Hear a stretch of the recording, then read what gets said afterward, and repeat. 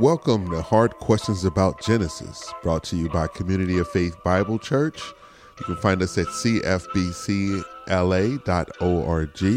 And if you have questions about Genesis, we invite you to email us at cfbcla@cfbcla.org. Simple enough? Let's start today's episode. All right. Today's hard questions about Genesis. The hard question today is, where did the different ethnicities come from? Yeah, I'm glad you said it that way, because the question also gets asked this way: where did the different races come from? Yeah.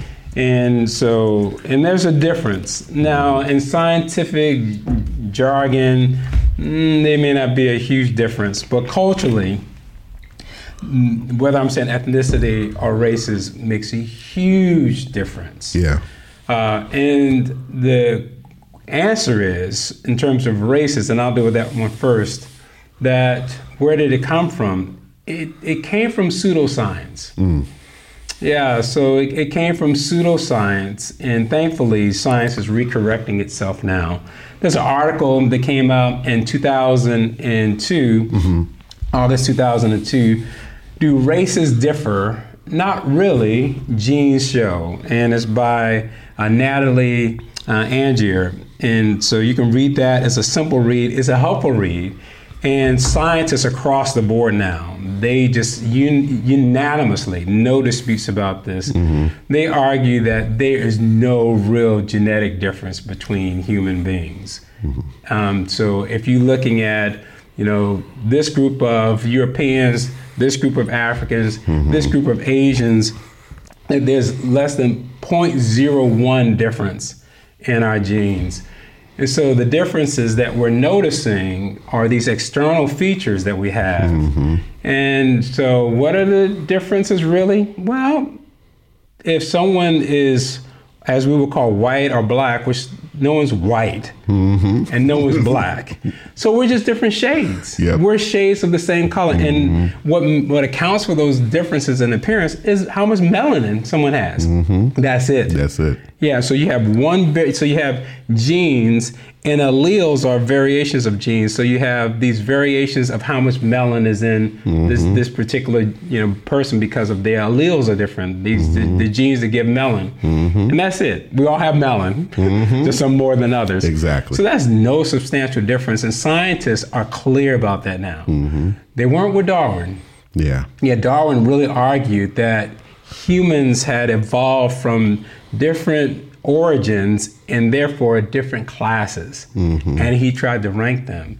Darwin, let me give you a quote from Darwin, and this kind of gives this pseudoscience that now has been rejected. I think it really added and fueled to just the racism that was validated by Americans through slavery and other places in slavery. Aboriginal people, African people were considered a different kind of race and stock. Even some of our laws would have said 3/4 human, right? And it's off of this pseudoscience. And Darwin's quote says this: at some future period, this is out of his book, The Descent of Man and Selection in Relation to Sex.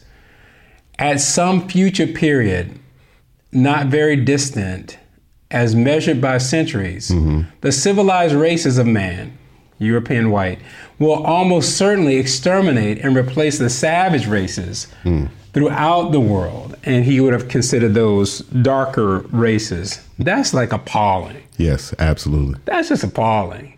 But that's our history. We got to own that one. I will say this, though. Let me just give you this fun fact about Darwin. I learned in a documentary called Century of the Self. Darwin became popular because he had these writings, he had those thoughts, he had those things that you were saying, but people weren't listening to him. So how did he get to the forefront? His nephew,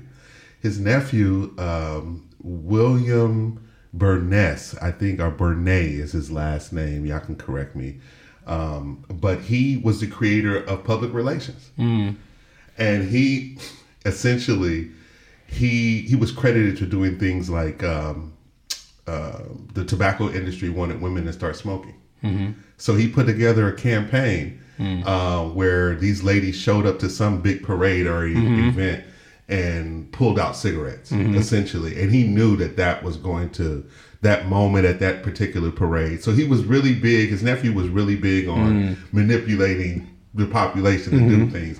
And he is credited to creating the public relations department for Darwinism. Exactly. And Darwinism was one of his first things that he put all of this mess on the map.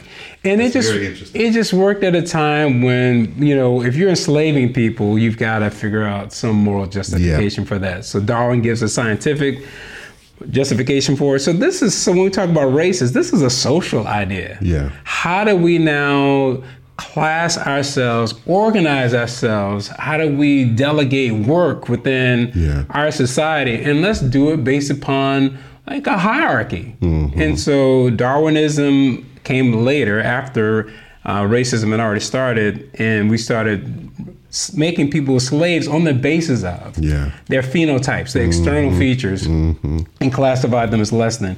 And then the Bible is just tortured and all that.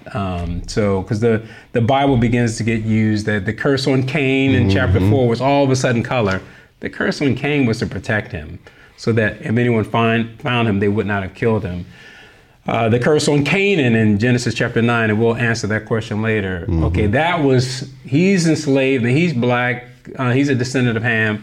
The curse of Canaan was fulfilled. The Canaanites were basically enslaved and exterminated when God judged them in the land, when Joshua and David and they came and took the land. So that's not spread to Africa. Yeah. That has nothing to do with African descendants. So the pseudoscience and also twisting of scriptures gave us this terminology of races now. But the Bible has always been clear. In Acts chapter 17, Paul speaking to people who had thought of themselves, the Athenians thought of themselves as better than other groups of people, at least more advanced in their thinking. Yeah. And Paul says in Acts chapter 17 that we all came from one man. And so when you say human race, there is only one human race. And there's the human race distinct from the rest of the animal kingdom. And so in Acts 17:26, from one man he has made every nationality. So ethnicities are these alleles, these variations in genes that give color, the width of my nose, that kind of external stuff. So that's ethnicities. And that came out of Genesis chapter 11. We revolt against God as one united people.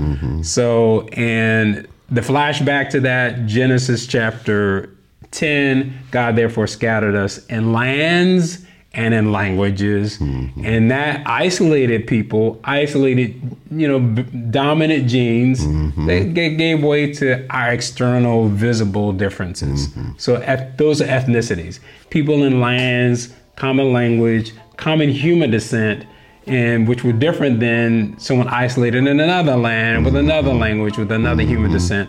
So our gene pools made us kind of varied a little bit in terms of just these external features. So ethnicities, lots of us. Human race, only one. Darwin lied. Social constructs where racism was sin, and we've got to, as Christians, expose all that. We're one humanity. Great answers, Bobby. That was good.